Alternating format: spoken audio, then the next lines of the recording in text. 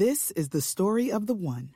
As head of maintenance at a concert hall, he knows the show must always go on. That's why he works behind the scenes, ensuring every light is working, the HVAC is humming, and his facility shines. With Grainger's supplies and solutions for every challenge he faces, plus 24/7 customer support, his venue never misses a beat. Call quickgrainger.com or just stop by. Grainger, for the ones who get it done. Pour yourself a cold one. Let's drink 'em, huh? And listen to Ross Tucker break down the top college prospects on another tasty edition of The College Draft. Yeah, it is Daddy Soda time here on the College Draft Podcast, our first college draft in the month of April, which is draft season. We are presented by betonline.ag, your online sportsbook experts.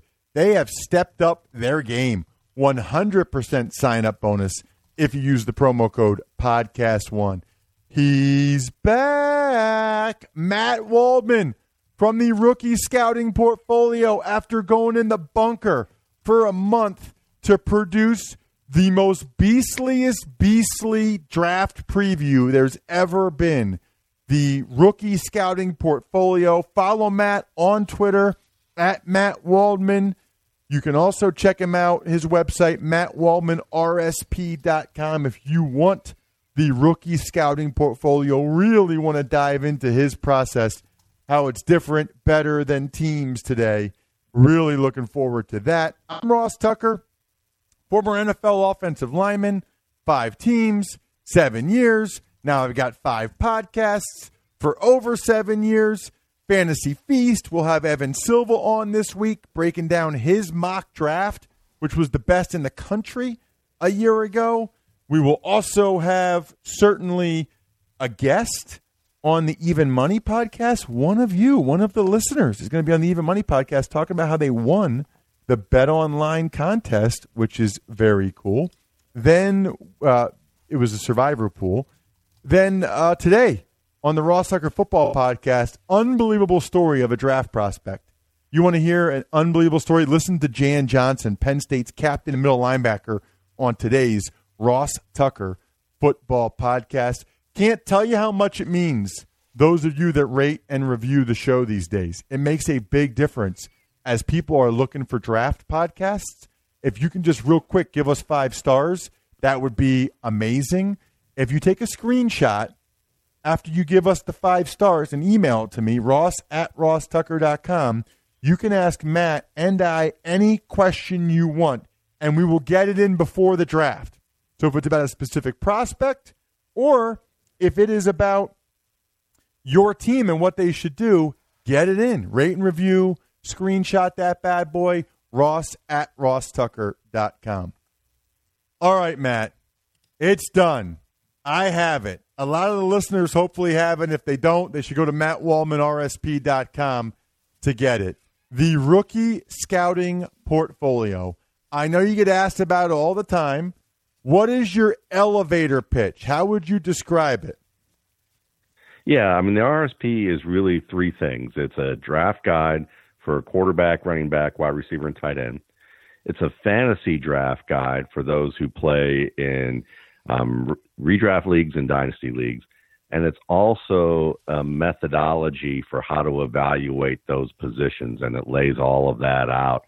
And you get a pre-draft version, and that's a primer, and a very in-depth primer, and a post-draft version that comes out after the draft for you to see how those players fit within their schemes, and a look at their depth chart, and gives you a more pinpoint evaluation based on their fit with that team and scheme. Wow, that was very concise, Matt. Yeah. And how long is it? How big is it? This one this year, it's roughly 1,200 pages. It's a lot. It seems like the content that most people will read is about 500 pages, and then the rest of it is supporting material, which is what kind of differentiates the RSP from a lot of other things that you'll see out there that are related to the NFL draft. Well, explain that a little bit. Yeah, because see, My background, obviously, I wasn't a player, I wasn't a coach or an NFL scout. I came from really from management, from managing people in operations, and then doing some quality management. And I learned about evaluating people and different aspects of processes, and had to get certified in kind of best in class types of processes to implement at the in the industry that I was in. And a lot of what I learned, I realized as being a big football fan all of my life, that a lot of what I learned was about how to create processes that evolved over time, that they were continuously evolving. And as you learn more and gain more knowledge about what it is that you were evaluating, the better your evaluation process would become. And I thought this was something that I could apply to evaluating football. And so I always had enjoyed playing fantasy football. I'd started writing about fantasy football, and I thought, I kind of had a knack for being able to watch rookies or watch players in the college game and figure out, at least on a very basic level, these are guys that I think are going to be pretty good when they get to the NFL. So I thought I would apply that and see if I could create something with the same types of knowledge that I had learned and gotten certified for. So part of that process is because it's an evolving process, it has to be, one, transparent. The things that you do have to be well defined. So if I'm looking at a running back, I need to be able to define what power is, or contact balance, or vision and agility. And I have to define each of those things, not only for people to understand what it is I'm looking at, but also to pinpoint all the various little subcategory parts of the criteria so that I could grade it properly. So you're really deconstructing everything that you can into a more fine-grained detail, and then you're grading it on a level where it's very clear how you're grading it. So the purpose of that is that you don't want to have a lot of variation with your grade. You want to make sure that what you've defined is clear enough so that when you look at a player, no matter how different their styles are, you've encompassed what it is that you're looking at. And even whether it's one person doing the grading or whether it's five, you want to make sure that everyone's pretty much on the same page with how they do that. So this methodology that I've used, when I first started doing this, 15 years ago, I had a lot to learn. So it was a matter of, it's gotten more fine-grained in detail in certain areas. And in certain areas, it's actually become even maybe a little bit less, where I've realized I don't need to go drill down that deeply. And over those years, I've evolved that and updated the definitions and things like that. But what the RSP does is it takes you through that evaluation process. It shows you how I define things, but I try to do it also in a way that's entertaining, in a manner where you get to see how that fits into the scope of the NFL draft each year, and then showing you how these players compare in specific categories, as I go through the process. And then I give a very in-depth profile of that player that just shows you everything that he does well, the techniques that he needs to learn, what my perceptions of him may be before I really got into diving into his game, or what we're seeing, from people in the industry in terms of what his perception is. And then, explaining why I feel differently about that, or also why maybe I agree with it. So let's get a little bit more specific then, Matt. Can you give an example of what you're talking about? Pick a position. I know you do very well, especially with like running backs and wide receivers, but whether it's one prospect or one position, can you kind of go through your work and how you go about it? I know it's probably tough for some people that don't have it in front of them, can't really visualize it, but just kind of talk through a player. I don't care if it's a receiver, DeAndre Swift, whatever, but how you would go about the process, how you've refined the process for that position, and how a specific player, maybe Swift or whoever, would be evaluated through that process. Sure, and we'll use him as a good example. So one of the things that I'll do is, when I evaluate players, I'll go through anywhere between, I shoot for somewhere between about 8 to 12 games to watch these guys in depth. And when I mean in depth, I use, my system for evaluating it. So what I'll do is I'll watch the tape, obviously rewind and stop and look at every detail that I possibly can, that I have a checklist of items that I've defined over the years of what I'm looking for. So I'm looking for, for a running back, you're going to see probably about 35, I'm trying to remember offhand, about 35 to 45 different criteria points that I'm actually looking for that make up these categories. So, power has multiple criteria points, things like, do they use good pad level? Do they drag defenders forward for extra yards? Are they able to break specific types of tackles? And I even break down the tackle types, for instance, whether it's someone trying to reach for them and just grab them and pull them back. Is it someone actually being able to wrap them? Is it also, or is it a hit? Or is it a combination of a wrap or a hit? And each of those have a level of difficulty that I've defined. And that's just under the power area. And then you have things like contact balance, whether it's direct or indirect in terms of the angle that it's coming at. Then I look at things like ball security, including how they carry it, what points, are they using the ball? Are they carrying the ball low and loose? Are they carrying the ball high and tight? Or is it high up at the chest or even loose at the elbow? And then I'm even looking at things like, fumble rates, as well as do they switch the ball to the arm away from the angle of pursuit.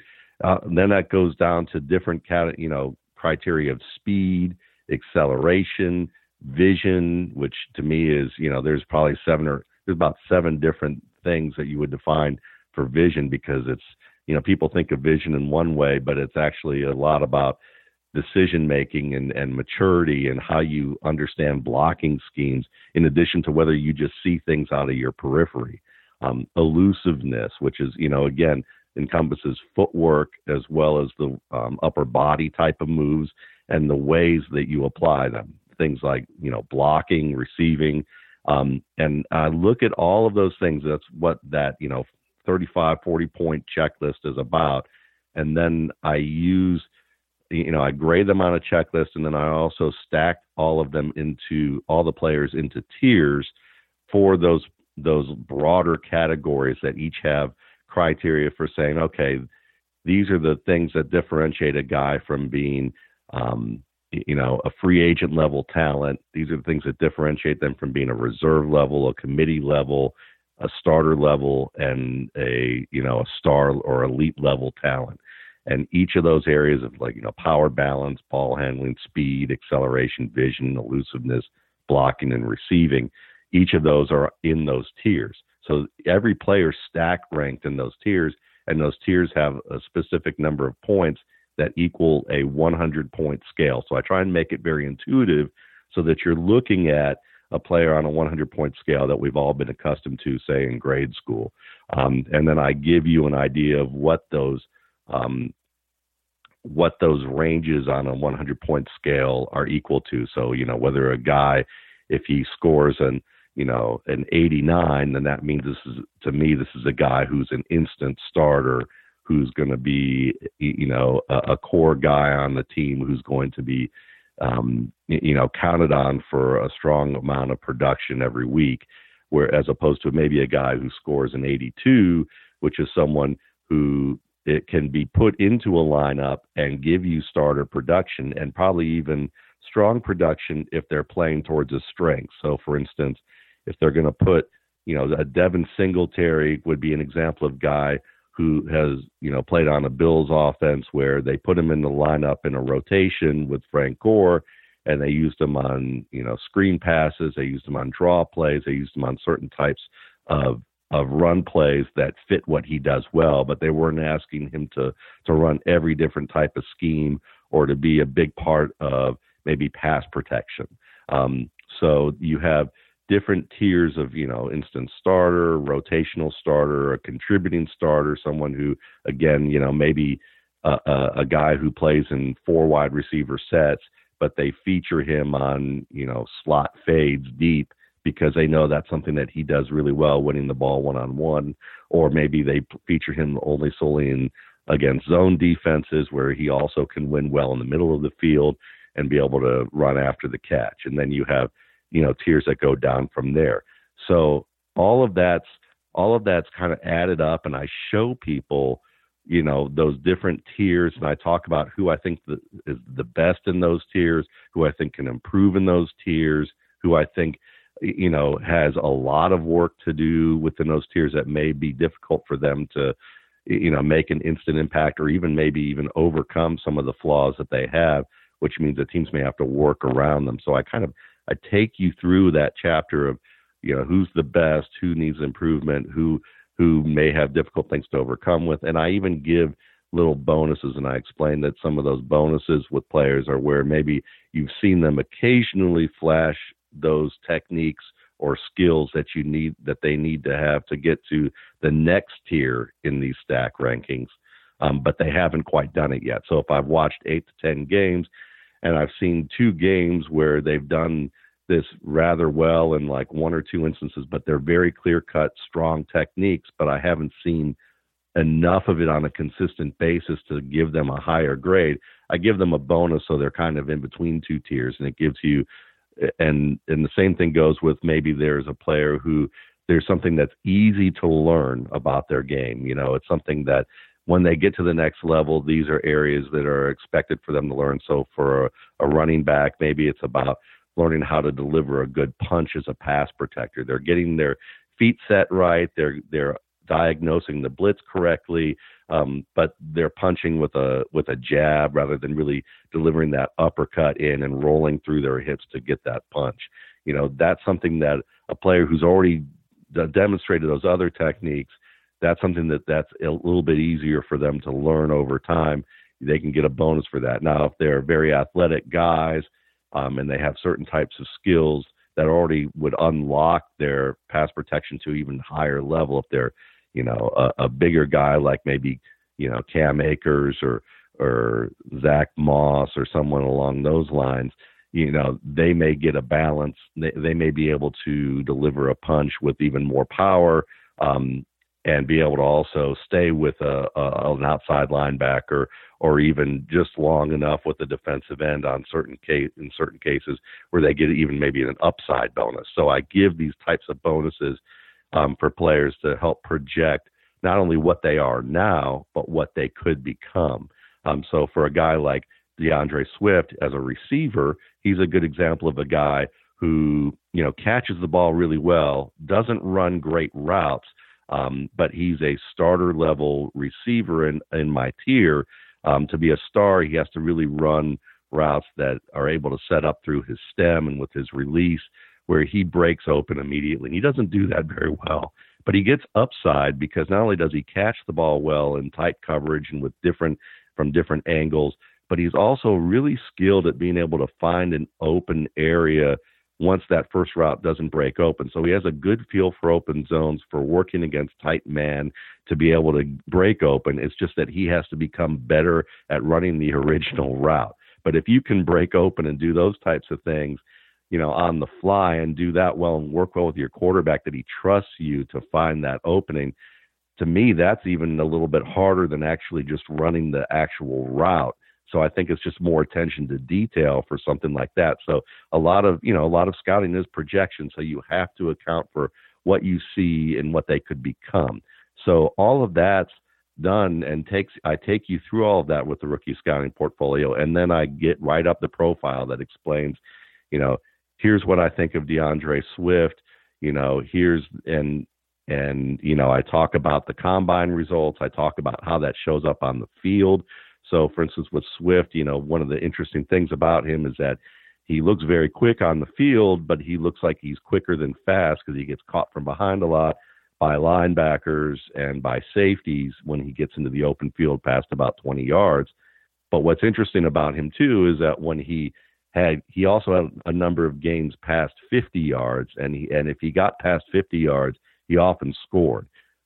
So what was interesting about that is that when you look at the combine, his combine times didn't really show what I think a lot of people thought about him, which was quicker than fast, but his his 40 time was actually faster than his 20 shuttle. And then you look at his 3-cone drill, and it wasn't particularly fast. And people will look at that and say, well, that means that he's not very good at quick change of direction. But if you watch the film, he's absolutely fantastic at that. And one of the things that I try to explain is how the combine doesn't always match up with the physical skills of the player or how the player expresses those skills. So the 3-cone drill is usually about quick changes of direction. But if your style isn't to make deep bends and dropping your weight, then that doesn't match the exercise of the 3-cone drill. And one of the things that Swift is really sound at and really skilled at is using a lot of pressure cuts and more light-footed cuts that don't require a lot of knee bend and weight drop to execute. And he's one of the best at being able to do that. So in the same way that, say, a Dalvin Cook didn't have a great 3-cone drill, and it didn't have a great vertical, but was still great at being able to work around defenders at high speed, DeAndre Swift has similar skills. So I kind of show you how sometimes when the combine matches and when it doesn't, talk about the techniques he uses and where he can get better, and put that in a narrative that can be anywhere between about a page to 3 to 4 pages long, depending on the player and the complexity of his game. And I rank all of those players in order, and then I give you charts that give you an idea of seeing just a shorthand that kind of shows you, height, weight, the combine times, a quick little, 2 to 3 sentences about the player, a player comparison. I even do comparisons on like a spectrum of players. So for me, I look at kind of like you have like an upside comparison, then you have like a downside comparison. And I look at DeAndre Swift, and I think his upside comparison is a D'Angelo Williams type of back. His downside comparison is more of a Damian Williams type of back. And it depends on, again, you look at that as part of the projection and say, okay, well, the low side of that projection is maybe a player who might not be as decisive as he should be between the tackles, and a little bit more dependent on certain schemes to work out, where I think Damian Williams is that kind of player. But both he and D'Angelo Williams were very good receivers. Williams is a little bit more upside because I think there's a better expression of power. There's a little better expression in terms of how he uses his vision. So I go through all of that with one player, and you see that with like all of the players in each chapter, and you get an overview in the chapter about, what the past draft classes looked like, how many were drafted by round, how I think the way the NFL is evolving with the way they've picked players, and how that draft class that the 2020 RSP is looking at fits in with all of that. And that's at the beginning of the chapter. What mistakes do you think teams make, like in terms of your process and what you go about it? I'm not saying that you necessarily know more than the teams or whatever, but absolutely you not. Obviously right. You obviously have a very thorough process that you go through. And so how do you think your process differs from perhaps all the teams, some of the teams, a couple of teams in the NFL? Yeah, it's a great question because, obviously I think the difference between my process and teams' process is that the team's processes have been rooted in, say, the Blesto scouting system or the national scouting system for years. And those systems haven't changed since the NFL pretty much helped those evolve back in the 50s and 60s. The NFL until recently, and even still now, is more of an insulated entity. And just like any type of business that, say, was a private business or started out, the business I came from, the industry I came from, was a very insulated industry, and it was started out by a family, and it was a large private business that had, that expanded to about 10,000 employees. But it was the type of thing that they felt like they knew best because they were the ones that invented the wheel in that sense. And I think the NFL, in a sense, has felt like it's invented the wheel, and they've been insulated to what they do, so that the first response is naturally, we know what we're doing best. And when we get on-sign consultants, we still kind of approach it from an attitude as they have to prove that they know what they're talking about, and it can sometimes be to the level that those people really do know what they're talking about, but they're not as accepting about it. So what happens is when you look at the scout, to me, it's not about the scouts, because I think there's some scouts who know that a lot of scouts know so much about football and are very skilled and have lots of experience with it, but it can be about the process that they've used, because it's the process the NFL has always used. They have a 1 through 9 scoring scale, and you see that scale, say, at NFL.com or an example anywhere of anybody who uses that, and the examples are very vague in terms of how they score it. They don't, there's like 2-sentence, explanations or a phrase of an explanation, where if you asked, 5 guys in a room what a Pro Bowl player looks like at running back, you're going to get 5 different answers most of the time. Now, there are some teams that do a better job of defining their criteria, and they're very clear about what they're looking for. A good example of that would be the Baltimore Ravens. They excel at being able to say, these are the types of players we're looking for. Here's how we define that.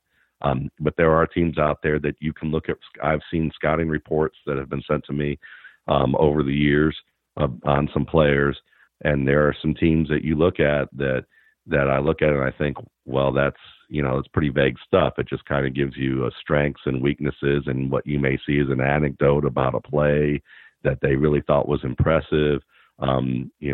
What this player, they may be like, 3 or 4 sentences about what a player can do well, a couple of sentences about what a player doesn't do extremely well, and then kind of a summation of why they think that player is a 4th round pick as opposed to a 7th round pick. And again, there's really, when you look at the grades, it really doesn't add up. It doesn't give you a transparent way to understand why the NFL is doing what it's doing. And it creates a scenario where younger scouts can look at situations and realize, well, you know what, I really like this player, but I don't want to stick my neck out about him. So let me give him a 4th round grade, so that if, things work out, I can say, well, I had a 4th round grade on him. And then if he didn't work out as well, you can say, well, I only had a 4th round grade. So, I mean, it's kind of like the evaluations you see in the corporate workplace, where, I compare it to that, because it's like, I remember having to evaluate people, and at a company I was at where they were kind of like, the unwritten rule was you have a scale of 1 to 7. Nobody got a 7 unless like the executive tier of your company said it was called for because they were about to promote the person. And then no one really got a 1 or a 2 because unless they were about to get fired. So most everyone had a range between, a 3 and a 6. And even then it was more 3 to 5. So it was, the NFL inadvertently has created that type of dynamic because, again, they invented the wheel, but they haven't necessarily had people who came in from a sector where they understand process management and putting in best practices for how they evaluate things. So they've gotten people from the outside to maybe specialize in certain ways of how they interview and things like that. But that's what they need to work on. But on the other end, they have all of these resources to be able to, pull up film and show, a player on, third downs with certain number of yardage to go in certain play situations, and, how that player performed in those situations. They can interview these players and spend time with them to whiteboard and talk about things. They have private investigators who look into their backgrounds. I have none of those things. I'm looking strictly at what I see on the field. What, if any, lessons did you feel like you learned this year, Matt, going through the process? Is there anything sort of unique to this year? Yeah, and I think part of it was what I described with Swift is just kind of and also with, say, Quintez Cephas, who we've talked about before here, which is that with the combine times, one is that there are players who just aren't prepared. They aren't prepared from a, say, teaching to the test standpoint. Like, just like your kid may be studying for the SAT and they take Kaplan to go, get ready for the SAT. These players oftentimes they get some speed coaches to work on some of these combine drills and get prepared for them, because they're different enough that they're not a true expression to what you see them do on the field. And some guys don't always do that. And a guy like Quintez Cephas was a good example. So sometimes you have to look at the combine and understand that some of the different exercises or measurements that are out there may also help you kind of understand that maybe that, that Cephas, who didn't run a great 40 at the combine, but he had a terrific vertical, he had a strong 3-cone and a strong 20 shuttle, that you could tell that 40 was off, that he just wasn't practiced in that in the way that he should be in terms of learning how to develop a start. So learning about that, also learning about, again, how the combine doesn't always, the exercises don't apply to that player's style. So if a player wins because he makes people miss because he doesn't have to bend deeply, or that he doesn't have to make hard cuts, but what he can do is use what, an example of this is a movement that they call curvilinear movement. There's a guy by the name of Sean Miska, who's a movement coach who works with guys like Everson Griffith, and he's been doing it for years. He coined the term curvilinear movement, and it's something that it's about, kind of like, think about a motorcycle, taking a corner at a really high speed. Dalvin Cook's really good at doing that rather than having to make hard cuts. And so he can do that, take a short corner or a long corner at high speed. A guy like DeAndre Swift is a good example of someone who uses that curvilinear movement well, and that can be something that is an alternative to having to make hard jump cuts or stop-start movements that you may see with other backs, and it still work just as effectively. So those are examples of just kind of like, again, translating the combine to either investigating where it doesn't really show up as it should, or looking at those numbers and how you can interpret it to what happens on the field. Terrific stuff, as always, Matt. Great to have you back. Speaking of terrific stuff, how about all the stuff you can still bet on at betonline.ag? It's BetOnline, our exclusive partner, still has hundreds of sports, events, and games to wager on, including like Russian table tennis. It's unbelievable what you can find over there. If you're like just hankering to watch some type of sport, you can go to BetOnline. Plus, they've got blackjack, online casino, all kinds of stuff, all open 24 hours a day and all online. The BetOnline casino never closes. You can bet on the weather. You can bet on stock prices.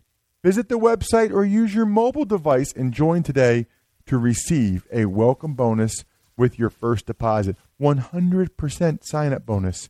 100%. You deposit $100, they'll put in $100.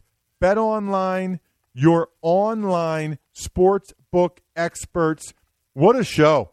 Really enjoyed hearing about Matt and his process and the time that he puts into that bad boy that is the rookie scouting portfolio. Awesome stuff. Again, check out today's Ross Tucker Football Podcast. If you can, rate and review this show, The College Draft. Take a quick screenshot right now and then fire off an email, ross@rosstucker.com. Hey, Ross and Matt, what do you think the Bucs should do? Hey, Ross and Matt, what do you think of A.J. Epinesa? Whatever your question is for your college dude, for your NFL team, we will get to it before the draft if you rate and review and send it to me now. Ross@rosstucker.com. Other than that, the keg is kicked. We are all tapped out. Thanks for listening to the College Draft Podcast. Make sure to also subscribe to the Ross Tucker Football Podcast, Fantasy Feast, Even Money, and The Business of Sports. All available at Apple Podcasts, rosstucker.com, or wherever podcasts can be found.